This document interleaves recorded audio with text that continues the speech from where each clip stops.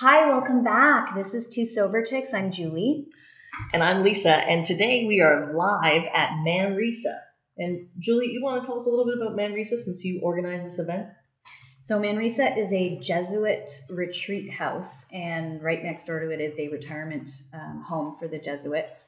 And there are retreats that are held here several times a year. We are here for one of the women's 12-step retreats. And so we're recording live from Manresa. That's super exciting. And while we were here, one of our facilitators inspired me and with one of her topics today. So I thought it would be a great one for us to talk about. And it was powerlessness. How is it a gift? Because she said it was a gift. So I wanted to talk about our thoughts. So before we begin, we also wanted to just say that obviously, yes, both Julie and I have experience in these matters, and we do talk a lot about AA, but we do not represent AA or any other organization or institution. We are just simply sharing our experience, strength, and hope with you, a fellow sufferer. So I love this topic because without powerlessness, I would never have gotten sober. I had to be brought to my knees in order to seek help outside of myself. That's exactly what I had written down. No. Yeah, look. Being brought to my knees and admitting defeat was the only reason I became open to a higher power. I literally have my hands in the air. I'm doing a dance in my chair. Okay, continue. So good. So on the same page. Yeah. This is why I'm a sister wife. Yes, because I was living so much in my own ego and my own will that unless that was taken away from me and my life was completely unmanageable, which is part of the first step, admitted we were powerless and that our lives had become unmanageable. Without that gift of that surrender point or that bottom or that admission of powerlessness, I never would have reached outside of myself for something. And in my volunteer work at a rehab, when family members bring their loved ones in who are struggling with addiction and they ask me how they can help, I often tell them, do not rob someone of that moment of powerlessness, because that is that critical point in time where someone realizes I need to do something else and they have to hit that themselves. You can't give someone that. Like, for me, no one could have told me to get help and I would have gone, you know what, you're absolutely right. I had to hit maximum suffering in order to reach outside myself. Yeah, I've seen that too. I've seen countless family members continue to rescue and save people. And I think what they don't realize is that they're not rescuing and they're not saving the people. They are prolonging their illness. They're prolonging their disease by enabling them to stay stuck. Because as long as you're around picking up after them and picking up the pieces, then they don't have to admit defeat. They don't have to come to their knees. But like you and I have both discovered that definitely is what helped open up our minds. For me, I was not open to a higher power. I think we've talked about this before. I felt that a God of my understanding. I was brought up in a united church. So my father was Presbyterian, my mother was Anglican. So of course we went to the United Church. This is the one area my father got to win. And so, I was forced to go to church, and then I heard some really bad messages growing up from that church about homosexuality and being gay. And I thought, wow, I don't really want to be here anymore. I'd also had some traumatic events in my life that took place, and I kept wondering, where were you? Why didn't you protect me from this? I can remember back to being a child and hearing that song, God Sees the Little Sparrow Fall. And feeling like I was the little sparrow, but he didn't see me fall. Yeah, like really, he was a sad child. So I felt like God had not been there for me.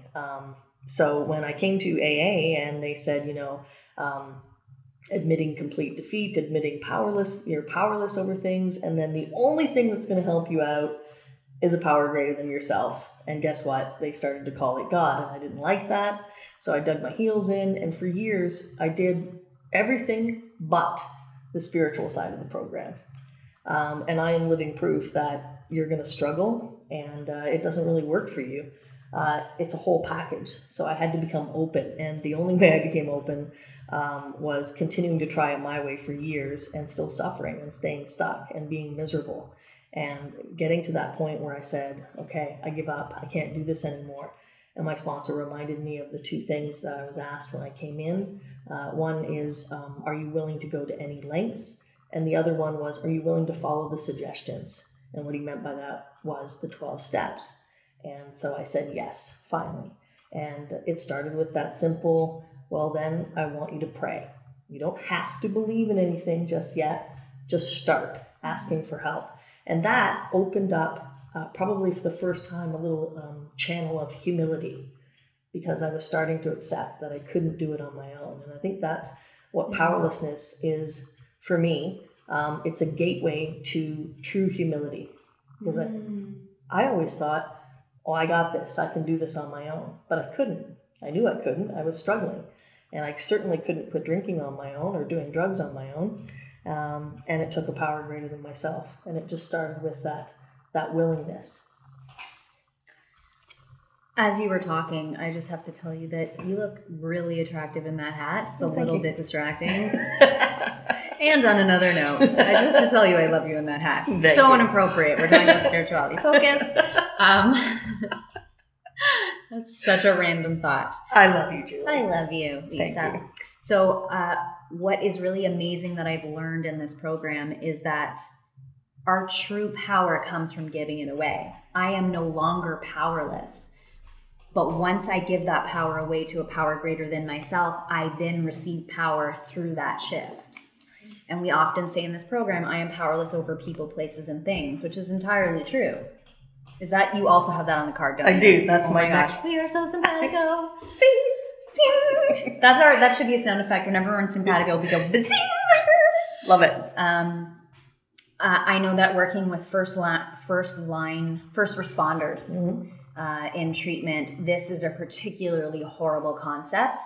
I have received actually a lot of anger and aggression, specifically from men in the military that say, I'm sorry, you think I'm powerless? Oh, they see it as a sign of weakness. It's a hard one, and I get it. I get it. And there are two aspects to the step one, which the first is powerlessness, the second is unmanageability. So for some of us, the powerlessness thing is no big deal, like me. The unmanageability part is like, well, I'm sorry, but I function pretty well. I made dinner every night. I took care of my husband and my stepdaughter, and I picked up the dry cleaning and walked the dog and paid the bills and managed the properties. So I had to wrap my head around the unmanageability part of it, but powerless was pretty easy for me to assume. But now I know that doing things not in my own power, in partnership with my higher power to co-create a beautiful, healthy life of recovery is really where I can start to harness things for myself.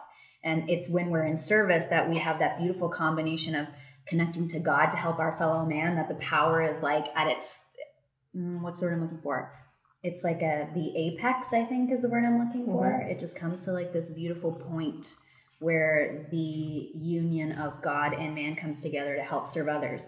I can't do that on my own. It's just not within me. So that's why powerlessness, like you wrote right here, how is it a gift? It's like the ultimate gift. It's the time that the divine can get in. I like the little image that Mildred described today about, you know how when you're a baby, you have your the crown of your head so that you can come through the canal. And then, of course, it fuses together over time. But sometimes there's a little tiny hole in the top of your head still. I know there's a hole in my head for sure. And she said, imagine that God's light and strength and power is channeling down into the top of your head. I just like that image. I know it wasn't exactly worded that way, but I really did like that image. And yes. Well, I think she said, if you imagine every day you have this hole in the top of your head and you get dropped in like 100, I think she said energy points. Yes. And you can choose to use those 100 energy points however you want throughout the day. So you can choose to use 50 of them to be angry at someone else and to yell at someone. And then you have 50 left over. And you can choose to do 75 for yourself. I know 50 and 75 don't add up to 100. Whew, I was worried. But anyways, her point being is if you have that many energy units, what are you going to use? Where are you going to channel that? And how is it going to come back to you and go out into the world? And she was talking about we are energy beings. We are not our bodies. I love that so much. What kind of energy are you embodying? Are you drawing people in? Are you repelling people? Are you being what other people want to be or see or emulate? Or are you a force for your own darkness coming out into the world. Yeah. And I really like that because it made me say, what energy am I embodying? I want to be the energy of love and compassion and acceptance, but I can very easily be an energy of judgment, dislike, dishonor, deception. Mm-hmm. So that's why we have this amazing program that keeps us in check. And when do you feel more in power versus powerless? When you are trying to force your will on other people, when you are judging other people, does it make you feel more powerful? It's a false sense of power. But I think if you really listen to that energy inside, you will feel that it's a void. It's negative. It doesn't feel good. It's not a good feeling. It doesn't make me feel powerful. Yeah, a false sense of power. So that's the other thing that I had said too. In order, accepting that I am powerless over others helps me to be in right relation with God and in right relation with other people. Because yes, my default setting is to judge you because then I think that maybe I'll feel better about myself. If I'm putting other people down, it'll give me some sort of power, but it doesn't. It does exactly the opposite. So when I'm in right relationship to God, I'm focusing on what I think God's will is for me instead of what I want out of life. All right. That's good. We're at the 10-minute mark, so I guess we'll wrap it up. From Manresa. We love you. Thank you for listening. I'm Lisa. Still Julie. And we're 2 sober chicks. Drop us an email sometime if you have a topic suggestion at 2 soberchicks@gmail.com.